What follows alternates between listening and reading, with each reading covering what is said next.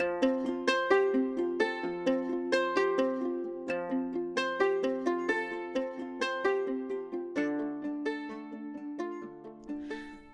I'm Jen. And I'm Jen.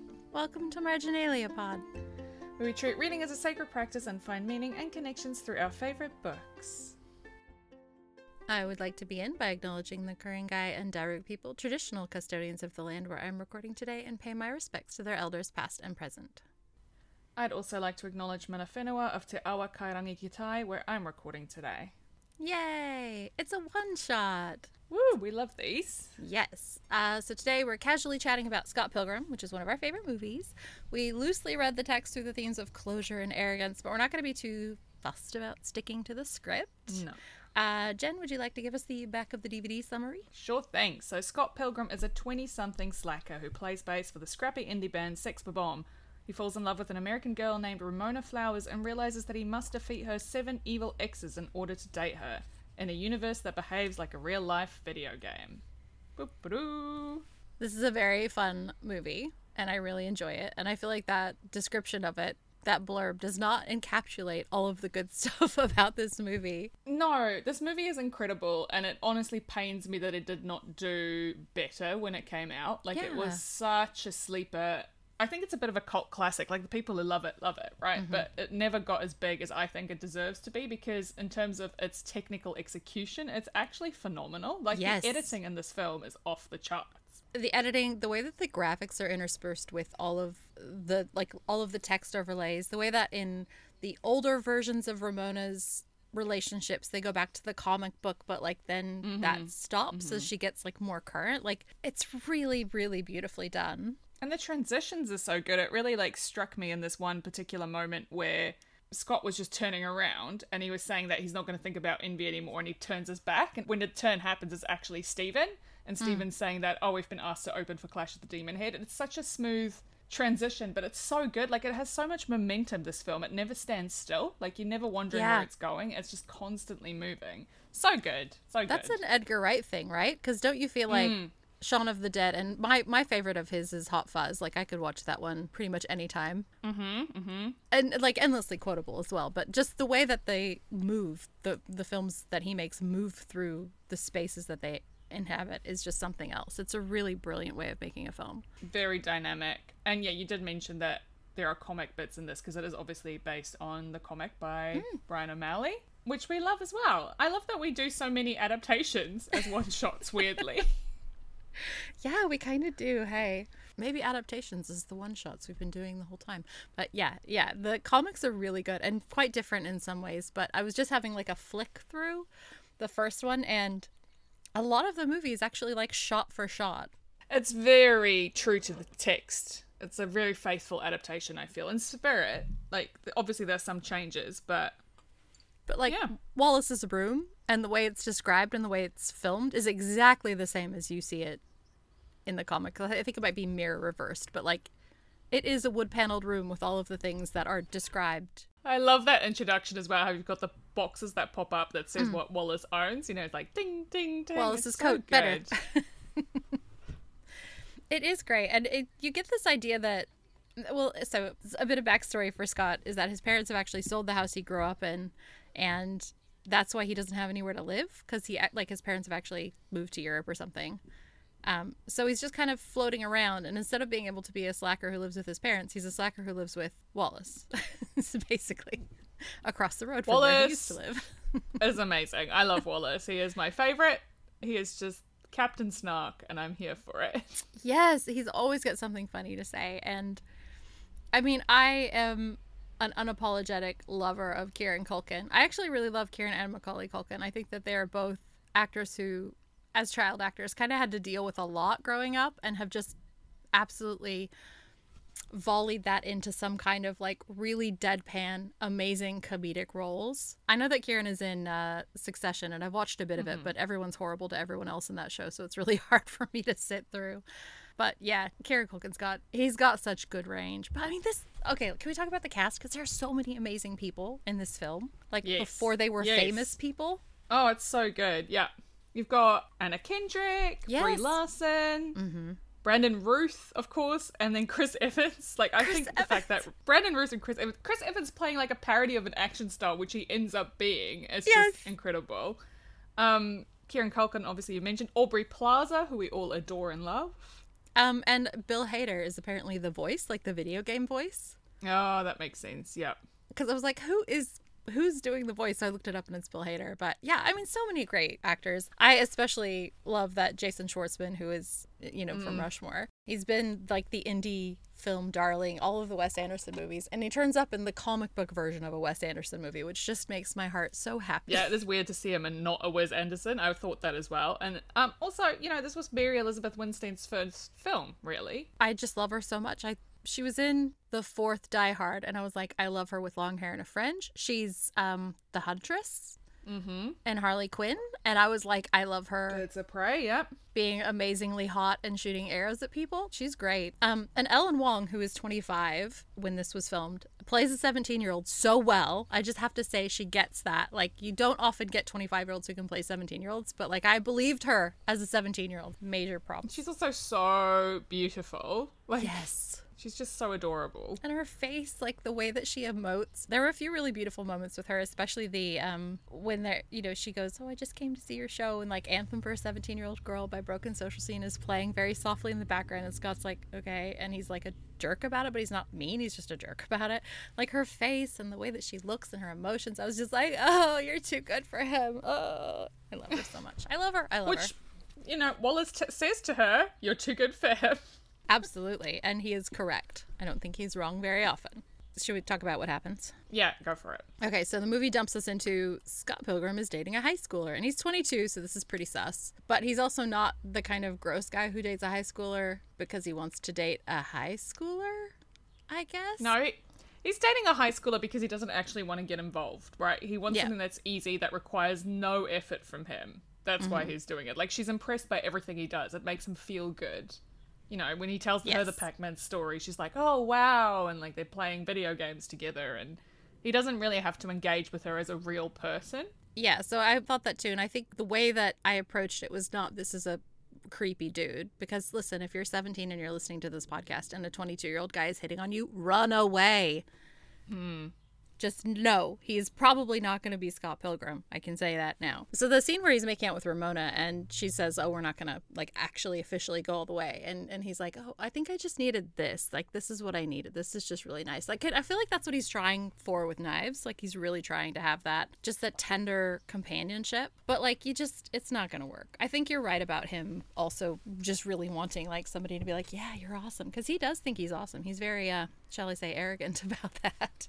Oh, yeah, absolutely. And I think even in that scene where, the band are meeting Knives for the first time and Kim is so unimpressed, like both Kim and Wallace and his sister are very clear that he should not be dating a high schooler, that it's weird and he should feel bad about it, right? Like he's using knives and they're not letting him get away with it, which I love. Like this text does not excuse his behavior, which I think is very important. Yeah. When Kim is sitting there and they're all going, oh, Knives is so awesome, like she's so cool. And Kim is like, if your life had a face, I'd punch it. And he's like, what? I'm so hurt. And she's like, you hurt? Because obviously he's been very callous in his treatment with people previously.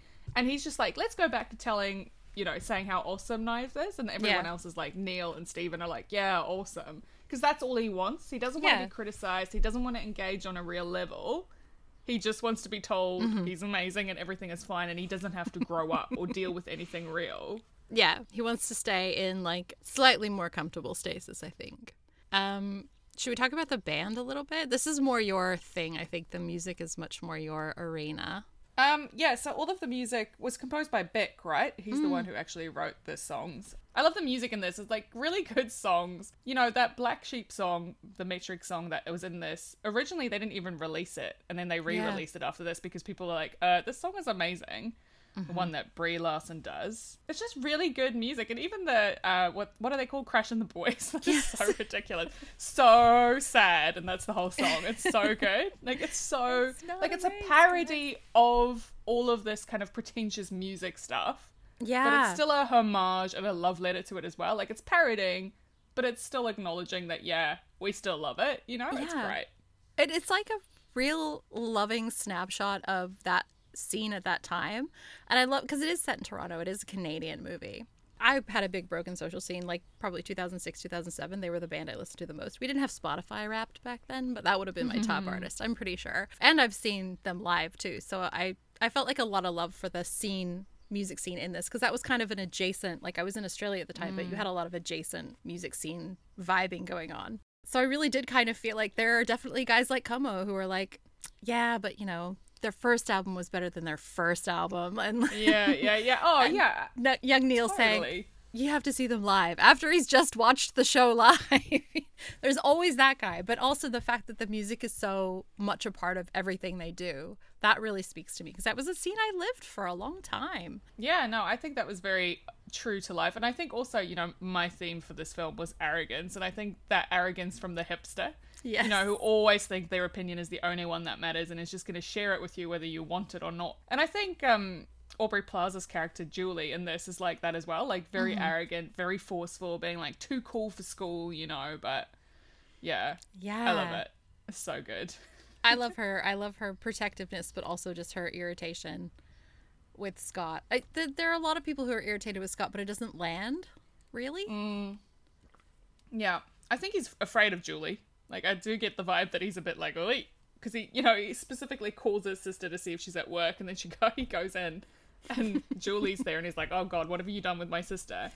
And why, do you work everywhere? And she's like, it's a job, because he obviously doesn't have one, and it's such a pointed thing. And the fact that, you know, he's jerked around so many women and she's just done with it. She's done with him, and you get the idea that he's just this guy that skates by on his charisma and people like him and he carries on. But yeah. No, and he does have a lot of charisma. Even Michael Cera, who, look, he's not my favorite. This is probably a very controversial opinion, but he's okay. He was just in everything for a while. Well, in this time period, yeah. He played the same character in everything. Yeah. I mean, the actual comic Scott Pilgrim, the one in Brian Lee O'Malley's books, is a different person to me. Much more rascally. Whereas Michael Cera is like, hey, I'm charming but kind of dumb. That's the vibe I get from him. And I don't think it fits with, like, what he's meant to be. But that's just my little nitpick. But yeah, I love that so many amazing people were in this film to pull him up on stuff. And I love that all of the different characters, like his sister was still being kind, but she was also like, this is unacceptable. And like, Wallace is like, you gotta move out. You gotta move out. Like, they're trying to help him get on with things, but they're also really sensitive to the fact that Envy basically crushed him like a bug. So, I mean, doesn't his sister say, like, is this legitimately you moving on, or are you just crazy? And he's like, I don't really know how to answer that. Yeah, can I get back to you on that? And then, you know, Stephen says to Julie at the party, Scott's officially moved on, his mourning period's over, and she's like, no, dating a high school girl is the mourning period. Yeah. I do get the vibe that he's, like, very cut up still about it. Like, he is still sort of in the moving on phase, and it's Ramona that really pushes him over. Like, Niamh is just sort of something that to help him build up his self-esteem, but I really don't think he's emotionally engaging with her. Like, that's why it's so easy for him to just flick the switch and, like, move on. Yeah, he was trying it out, but it was like he was dating, but then he met someone he really wanted to be with, but then he didn't know how to stop the dating part. Do you know what I mean? Yeah, because he didn't want to... Well, he runs from consequences, right? Like, he is too afraid of conflict. Yeah. I had a bit of a thing about him and Envy. I think the movie makes it out to be like it's this really awful thing, but I don't know if I get that vibe. Do you know what I mean? So I don't know. I was trying to look at it through the lens of closure. Like, does he need closure on this Envy thing? Like, does he need that? Does he get that in the movie? And I don't think he does get that in the movie. I think he's already dealt with it, and he's just feeling really glum about it.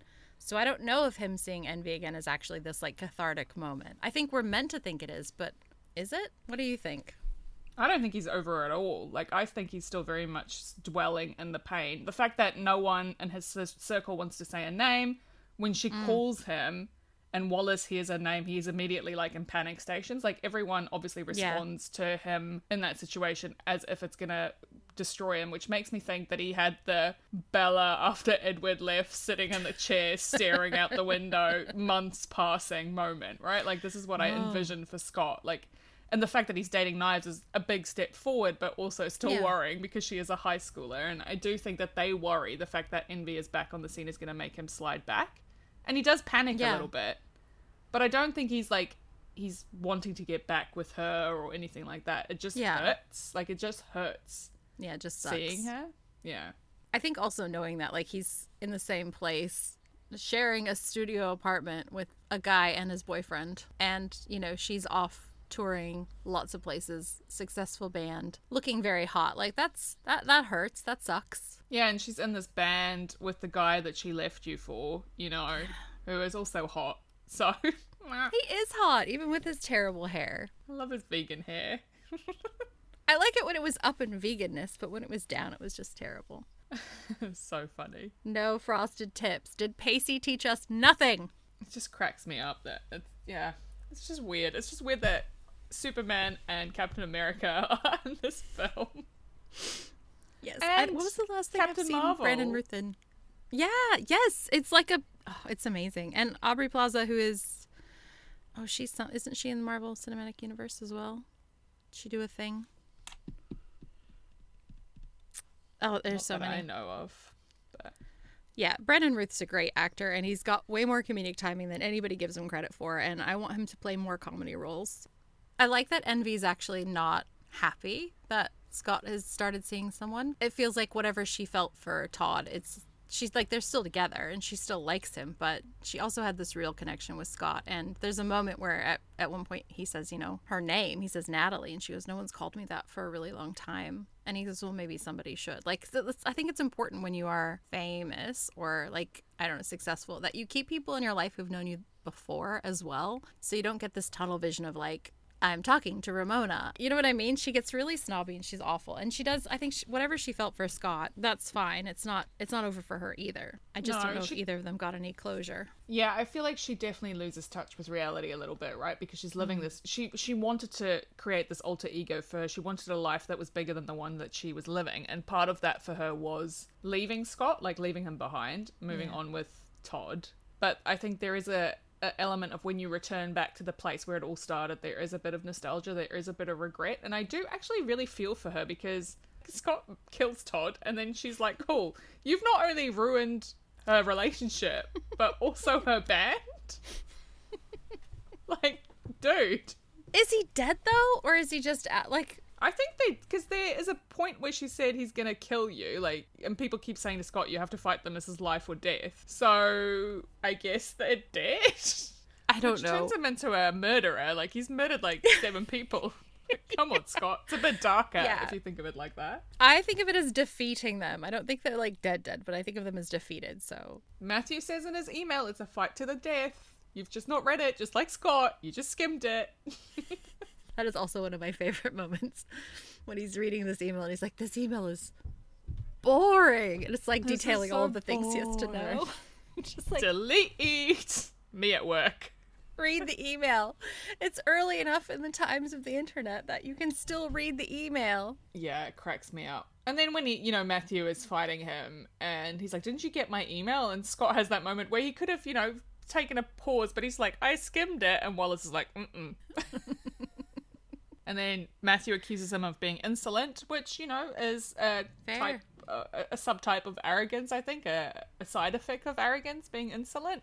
And I reckon Yeah. Scott is very arrogant in how he approaches things. Like, he thinks he can do whatever he wants with face no consequences. So, Yeah. on this theme of arrogance, I think, he thinks that he can date Knives with no consequences. He doesn't think he needs to do anything about it, or he doesn't think about the things that he has done to other people. Like, he talks about the relationship he had with Kim, and he's like, we're fine now. And obviously Kim is not fine, but he's just, like, oblivious to it.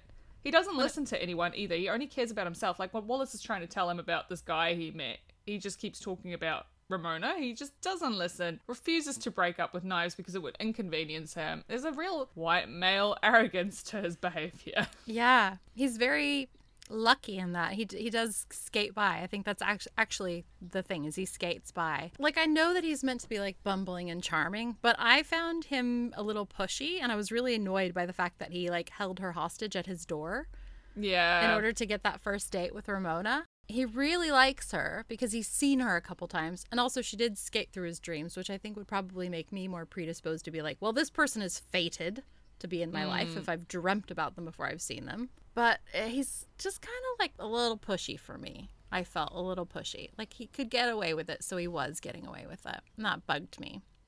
More of the arrogance, I think. She told him no like 4 different times, and he just kept asking. Yeah, and then he's like, I won't sign for this package because then you'll leave. And she's like, yeah, that's how it works. But I do love that she's very deadpan and she doesn't really put up with him. You know, like when he's telling her the story about Pac-Man at the party and she's just staring at him and she's like, okay. And he's like, I'll leave you alone forever now. And she's like, thank you. Like, I honestly, as I was watching this movie, I'm like, oh, Jen is Ramona. You have the most Ramona energy. It's so good. I was like, oh, this is like, she's totally fine. She's not being rude at all. I was like, she's just like Jen. I loved it. It made me so happy. yeah. I could see you absolutely just deadpanning somebody at a party like that. I mean, I have 100% done that. Because, well, she doesn't owe him anything. Like, she doesn't owe him a performance. I think sometimes people do these things and they like trying to impress you and they feel like you owe them a reaction. And why? Yeah. She didn't ask for it. She didn't want to do anything. And he's like, I'll leave you alone forever. And she's like, cool, thanks. And then he stalks her throughout the entire night until she leaves the party. Yeah. Like, it's such an invasion. He's actually very annoying. Super annoying. Also, don't do this. I mean, it's not like Me Too-y or anything, but it's a little edge case. I think that, like, yeah, I mean, you could make your case that you have a bad first impression. It shouldn't be the only chance you get or whatever. But also, if someone is not vibing with you, it's really weird to just keep following them around. It is the kind of classic male fantasy where if the girl says no, just keep asking and eventually she'll say yes. I really resent when media teach men this because I have had this experience where I've very clearly asserted my boundaries and turned someone down and they'll just keep going. And it is incredibly frustrating, especially when they are nice people, but still. They get this idea in their heads that because of media, that if they just keep asking, eventually you'll realize. Maybe we can just all carry texters around, and when they do that, we can just lean forward and write on their shirts, no. On their foreheads, I feel like, rather. yes, just like, no, this is your permanent reminder that this is a no. There's just not enough ability to respect the no. No is a complete sentence. And it doesn't require an explanation. And she's like, this is the other thing. Ramona came to Toronto to not have a boyfriend, to not be in any relationships, and then immediately kind of gets like charmed into one with Scott. So I really felt for her in that, like, if she was seeking some kind of closure from her other relationships, trying to be on her own for a little while, does she get that if she's then dating this guy? And he's nice, sure, but also I do also think he has a perceived idea of Ramona, right? So this is why the hair thing throws him so much, because he thinks he's getting into a certain type of situation. It's like the manic pixie dream girl, you know, he thinks she's so cool. She has this reputation. She's a cool new girl, the cool American who's moved to the scene. Everyone's trying to get a piece of her. And so he has an idea of what she is, and he thinks that's what he's getting involved with. But she is a real person with real flaws and real baggage. And that is what the film is really saying, is like, people are complicated. And Ramona is complicated. She's not like Knives. The way he treats Knives as well is like a caricature of this high school person. But Knives has real feelings too. And he has to get used to that. He has to treat them like real people. And he has to acknowledge to himself that he has to be a real person as well. He can't be this caricature of a band guy living in a basement, you know? So in terms of closure, I want to talk about Kim Pine. She's kind of my favorite because she has this ongoing relationship with Scott, and he never apologized for like the awful way that their actual relationship ended. But they have a friendship that still goes on. Like, she's in a band with him voluntarily, and she just never lets him get away with stuff. I don't think that she expects to get any closure from him. She has a very low opinion of him, but I think she gets it in the end. So I don't know. What's your take on that? Kim's my favorite, so I want to talk about Kim, of course.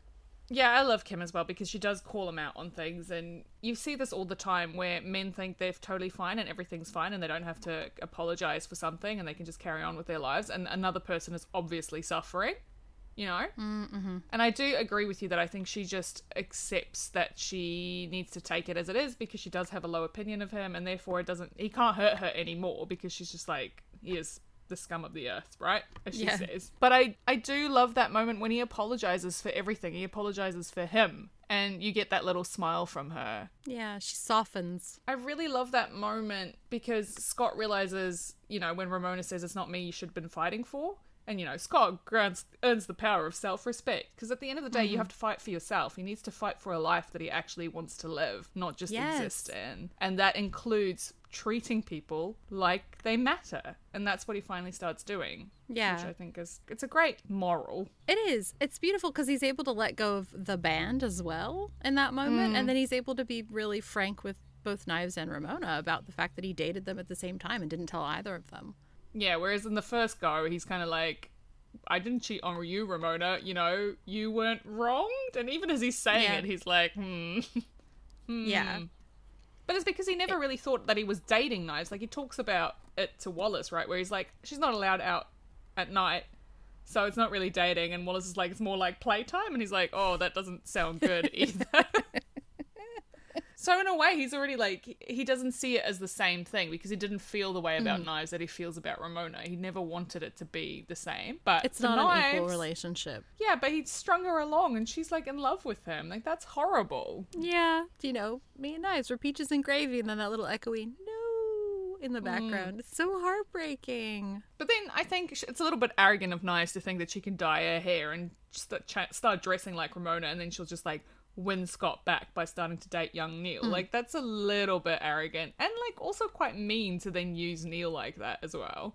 Yeah. But Neil actually likes Knives too, so maybe their friendship will go on. Like, he actually quite enjoys talking to her and likes her as a person, which I think is really nice. I don't get weird vibes from him, although he then did play like a serial killer on Elementary much later, and I was like, young Neil, you've fallen so far. I think that Scott starts to see Knives as a person once he's had his power of self-respect experience.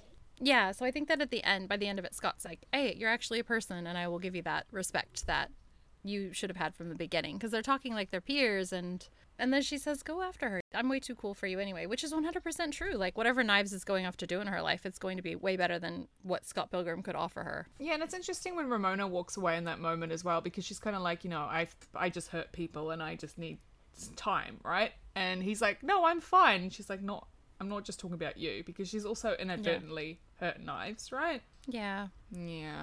Although she didn't do anything to Knives. No. Scott hurt Knives, and like Ramona was part of that, but it wasn't her fault, I guess. I mean, that's a tricky one. They didn't know about each other. There was no knowledge. Well, she did take that shortcut through his head, though. Is that an arrogant thing to be like, yeah, I'm just going to use this shortcut? I feel like you should ask consent if you're going to be running through someone's subconscious.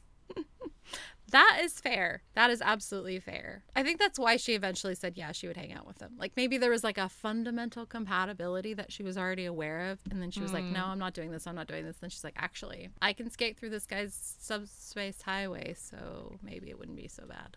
Yeah, and I mean, she was dealing with her own baggage as well. Like, she didn't want to come into a relationship the way she did with others. Like, when she talks about her past relationships, you know, there's that moment where she's like, I was only with Lucas until, or I was only with whoever it was until Lucas, no, I was only with Lucas until Todd walked by, right? So she's like, yeah, falling from one relationship into the other. But then Gideon did manipulate her. He did implant this chip in her head, which is really messed up. Also, Todd punching a hole in the moon is incredibly arrogant. I'm just saying that. Like, come on, mate.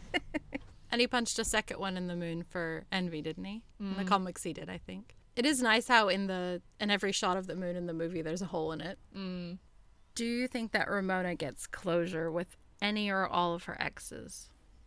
I have thoughts about this, but I want to know what yours are. I'm going to say yes. I think she's a bit like Scott in that she just runs away at the end. Like, she doesn't deal with the consequences of the action. So the fact that they've come back and she has to face that, oh, okay, yes, I was a horrible person. I feel like she was already on that journey and she was trying to move on, but it's good to... Yeah. I think it's good to see them. I think it's hard for her because Scott becomes such a jerk about it. Like, by the time we get to Todd, he's not very kind about it. Which I think is hard for her to deal with. Well, the post-Roxy fight, he's really nasty to her. Like, he says some really unforgivable things in that after party. Yeah, when he's like, is there anyone at this party you haven't been with? It's so horrible. Right? It's awful. And she's like, yeah, we should go, because it's just not a good scene. And he just treats her so appallingly. I agree that she didn't owe him anything, especially after that. Like, if you can't rein it in and play nice, even when you're frustrated. It's not her fault, right? Like sure, maybe she was badly behaved in these relationships and she didn't treat people kindly, but she doesn't deserve them forming a league and coming after her and making any other relationships that she tries to have a living nightmare. Like, this is kind of abusive in a way for them to keep invading her present like this, regardless of what she did to them. Yeah. Yeah, 100%. And it isn't even about her. This is the worst part, is it's about Gideon. It's about him keeping her. Because he goes on this rant at the end. He's like, you know how long it took me to get everyone's contact details? 2 hours. And it's just about having the aloof, hip girl back who left him. It's not even about her specifically.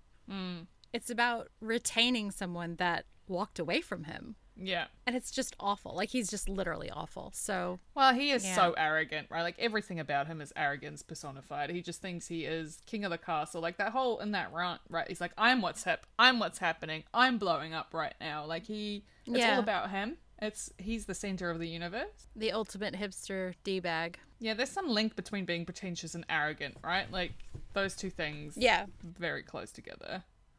It's wanting to be confident, but not like it's like a false arrogance, right? Because arrogance can be knowing your capability, but also overestimating your own capability. Which is great because that's a nice transition to Lucas. Lucas Lee knows that he's a really good skater. He's very arrogant about that, you know? He's got that swagger. Wallace says he used to be a pretty good skater, now he's a pretty good actor. But he's also, like, good about his stunt people. You know, I'm nothing without my stunt team. So he acknowledges that he is a production. But I do love that he's like, I'm more than pretty good. I have my own skate company. And then when Wallace is like, I'm a big fan, and he says, why wouldn't you be? That was another you moment. I was like, this is something I could totally see Jen B saying to someone. But yeah, that's like arrogance that comes from being good at what you do. Yeah, job well done. Absolutely. But he's still not confident enough to not do the stupid grindy thingy on that rail over there. His ego gets over it, right? Like, he can't not do the thing. And then you've got the arrogance of Todd, which comes from, like, being vegan. Envy says, you know, short answer, being vegan just makes you better than most people. Okay, so the fact that they lampoon this stuff, having an actor skater who's really good at everything, but that he's, like, still fallible, and then having this really good, smart, good-looking, attractive, successful bassist who then gets done by the vegan police for not being vegan. But, like, they lampoon that, like, I'm better than you because I eat a certain way, or I'm better than you because I can do things better. I love that they just take that apart. Yeah, and the same with Todd as well. They also lampoon that kind of rock star behavior. Like, I can do whatever I want. I'm a rock star. Like, I'm not afraid to punch a girl. I'm a rock star. And then Envy's like, you're incorrigible. I don't know the meaning of the word. He really doesn't. So good, right? It is. It's very good. And, like, this is why I think he's so great in that role. Like, Brandon Routh's amazing, actually, because he can embody that, like, himbo kind of thing. Like, there's a himbo vibe, but he's not, like, a good himbo. It's great. I just want to give a shout out to Nai's best friend, who is just the MVP. Like, she is there when she's dyeing her hair. She's going along to the sex bomb show. She's just, like, this long-suffering person. She probably thinks that Scott is the worst, but she just tags along. And, like, you know, everyone deserves a friend like that. She's great. She is a great friend. She puts up with it, but she's also, like, she's not, like, fully in Team Knives either. She's like, yep, you mentioned that. Yep, I can't hear anything you're saying. Like, she's just a little bit over it, but she's still there. Yeah, she's still showing up. Yeah.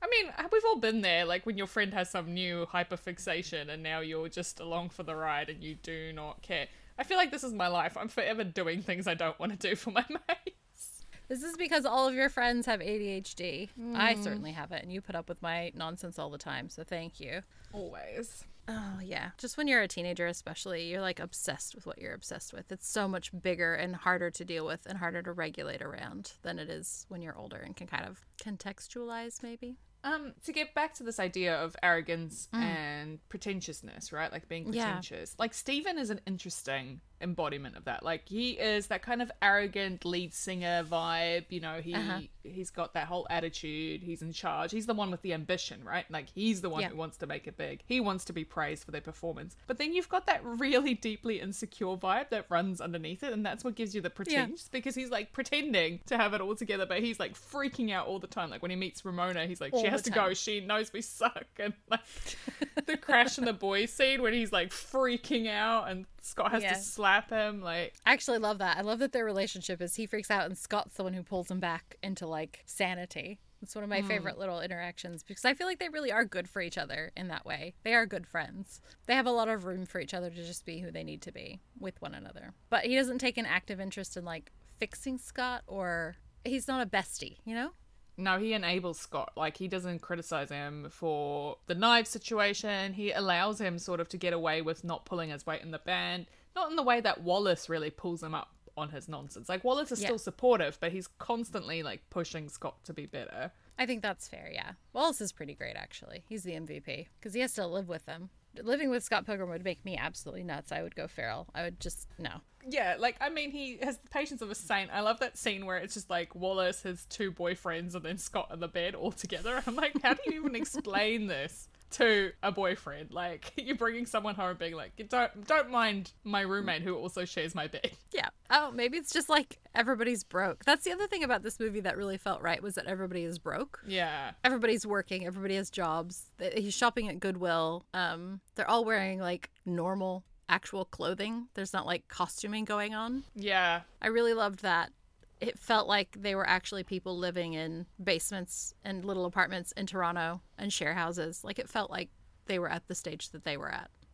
Yeah, it feels very true to life. It feels very accurate for being, you know, in that scene, being 22, being in this time period. Which is why it's so funny that you've then got this little fantastical element of just this unexplained kind of video game magic. Like, no, like, Scott is so good at fighting, and everyone's just like, yeah, all right, whatever, roll with it, you know?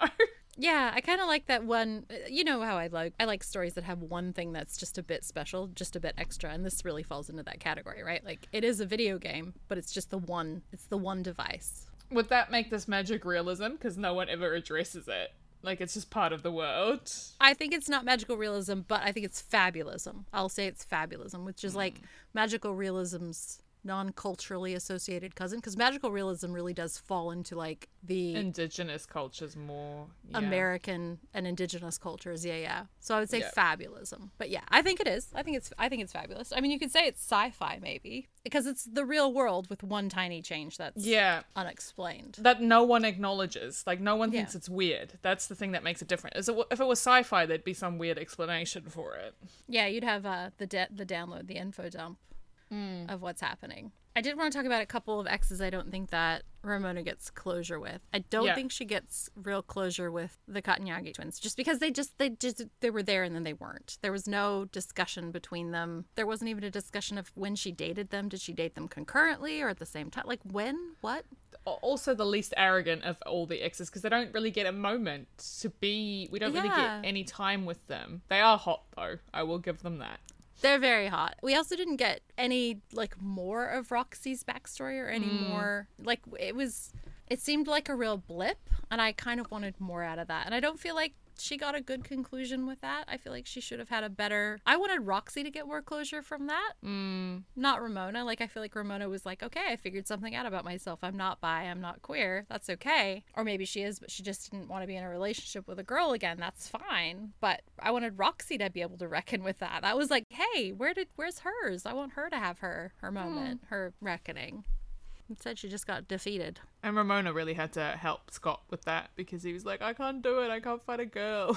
Yeah, they're soft, which is very funny. And also, he's just lazy. He doesn't want to fight anybody. He did punch her in the boob, though, before he knew she was a girl. So it isn't like with Todd just hitting knives for asking an annoying question. I have a lot of weird feelings about boys hitting girls in movies. Like, that whole, I'm not afraid to hit a girl. Well, lots of people aren't, and that's the problem. Domestic violence doesn't happen in a void. Like, it's not rare. Lots of people hit girls and women. The point is we don't want them to. It's not that you should be afraid. It's that you should know better not to hit anyone. But anyway. I did touch on this earlier, but I think there was a nice bit of closure with the end where he says, the new lineup sounds great. The band looks good. I think you're doing the right thing. You sound great. And Steven Stills is like, yes. Like, he gets that vindication, that validation that he is wanted from Scott this whole time. Scott's never there. Neil plays his part anyway. He does his bass line anyway. Kim is like in the band more than she's Scott's friend, I think. So that's really nice for her as well to have that. I really love that they get that nice. I love that the band gets to go and move on and do something else. It's really good. Yeah. It's like everyone was in a holding period, and at the end of this, they all get to move on. Like, everyone gets to move forward. There's impetus to continue rather than just stay in this hamster wheel that they're in, like, for most of this. Yeah, so everybody who is stuck in the hamster wheel with Scott absolutely does get to move out of it and move on. Some people were never in the hamster wheel. Like, we don't need to see what Wallace is going to do because Wallace was never in the hamster wheel. Or Stacy, really. And Envy left before the movie even started, really, so... But yeah, I think that's it for me. I'm done with my arrogance. Well, I wish I'd had more closure in some areas, but I think that Scott and Ives and Scott and Kim's were the best. I think the closure Scott gets after fighting all of the evil exes and is like, well, I still want to do this thing with you. Like, I fought for you, but also I still want to do this thing. Like, I still want to try is really lovely. It's not saying, like, we have to be together forever, but it's like, can I tag along? Yeah, and I think it's also important that he acknowledges he doesn't want to be an evil ex. Like, that is not what he wants. And I think for a lot of his past relationships, he was the evil ex. Like, he was the bad ex, right? So this is a good closure for him with himself and the kind of person he wants to be. Yeah. Like when he's in the desert the second time and he goes, oh, I think I learned something, which would be great, except I'm dead.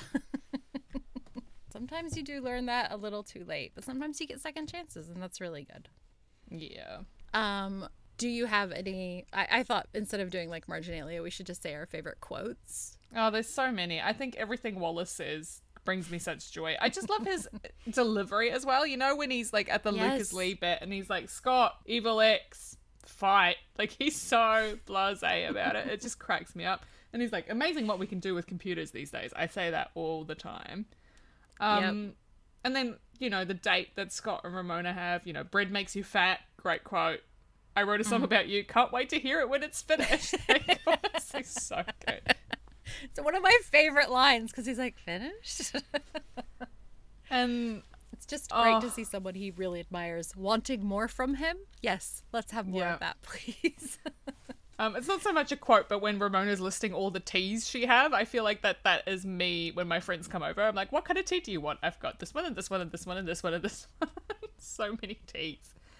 And of course, our favourite quote, the cleaning lady, she does. She does.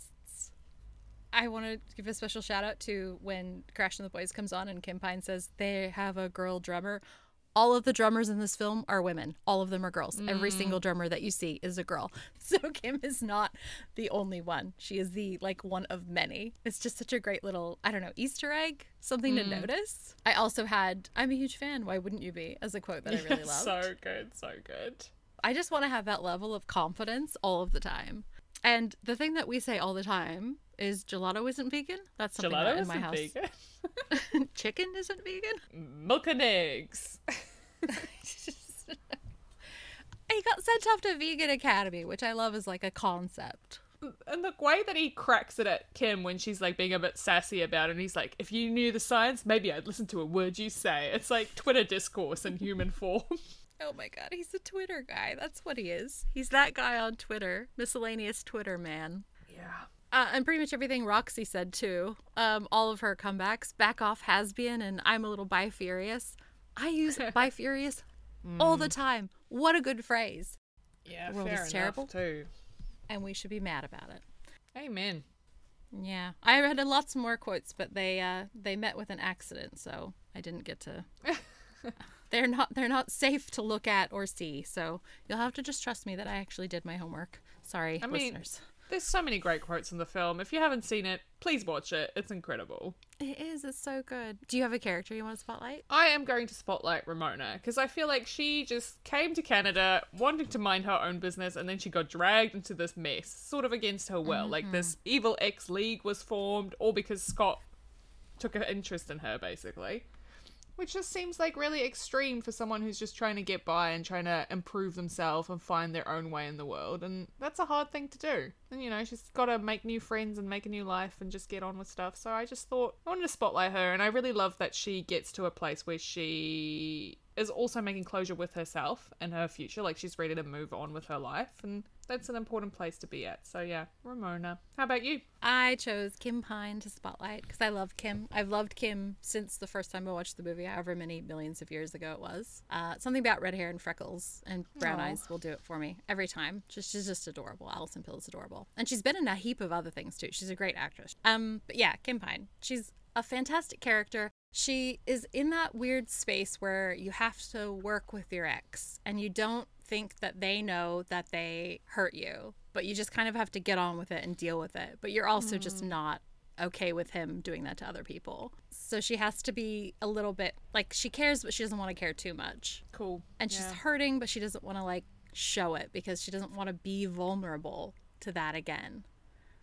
And there's just something really beautiful about her performance the whole time. She's very snarky, she's very deadpan, she's very over it. And I also think like you can really see that she's a person with, you know, she's very vulnerable and very hurt by things, but she's doing her best to kind of take it on the chin and get on with things because she wants to be in this band. So I just love Kim Pine. She's the best. And she doesn't want to give Scott any more power over her, right? Like, if she showed that he bugged her in any way or that she was still hurting about it, that gives him power, and she doesn't want that. So she's just trying to get on. And she's amazing. Like, she's a great drummer. Good for her. Yeah, she is a great drummer. They all learned their instruments so that they could play accurately. Except Michael Cera, who's actually quite a good musician, had to learn to play badly, which I think is quite funny. But I love that in most of the concerts, in most of the shows, you can actually see everybody playing as they would play. With the exception of the Clash at Demon Head, there is a guitar and there is no guitarist. Where is the guitarist? Yeah, I can hear a guitar. It bugs me every time. Every time. Shall we email them and ask for clarity? I think it's just like a thing that we have to accept is never going to be resolved. That's the lack of closure I get from this movie. Where is the Clash of Demon Head's guitarist? It's just a track. They just play a track. It's fine. Oh. All right, I'll accept that. On their, you know, bricky iPod from 2007. Yeah. Yeah. Well, I think that's it. Thanks for joining us today when we talk about Scott Pilgrim. I had fun. Did you have fun? Oh, it's always fun. Love it. Love talking about this with you. And we've watched it together recently as well, so it was lovely to revisit it. I know. It was really fun. I was thinking of how much fun we had. I was like, oh, I need another vacation. I can't descend on you yet. You've just moved house, but it just made me really think happily about our time that we got to spend together. I'm probably insanely busy until April, so that's okay. Full calendar. There's a cabin somewhere in the woods with my name on it for at least a weekend in January or February. Speaking of which, we're gonna take a little summer break, I think. Yeah, we're taking a bit of time off for the summer, and then we'll be back with Wayward Son by Rainbow Rowell, second book in the Simon Snow trilogy. We can't wait. It's going to be great. It's going to be amazing. Yeah. So if we don't show up in your feed for a few weeks, don't panic. We'll be back. We're just taking a little breather, going outside and touching some grass like we've been told to do on the internet. Yeah, exactly. And soaking up all of the sun that we can while the summer is here, however brief. Ideal. Well, thank you so much. No, thank you. I'm so glad we got to talk about this movie. I love this movie so much. And I especially love chatting about stuff with you. You make it all so fun. Yay. All right. Well, have a lovely day. You too. I'll see you soon. Bye. Bye. Thanks for joining Gen D and Gen V for this one shot. Martinelli Pod is written, edited, and produced by Gen D and Gen V, with additional editing and production support by Simon B. If you enjoy listening, please rate and review the show on your podcasting platform of choice. Feel free to write an email to say hi. The email address is hello@martinellipod.com. The intro and outro music is by Scott Buckley. The full show notes and additional content can be found at www.martinellipod.com.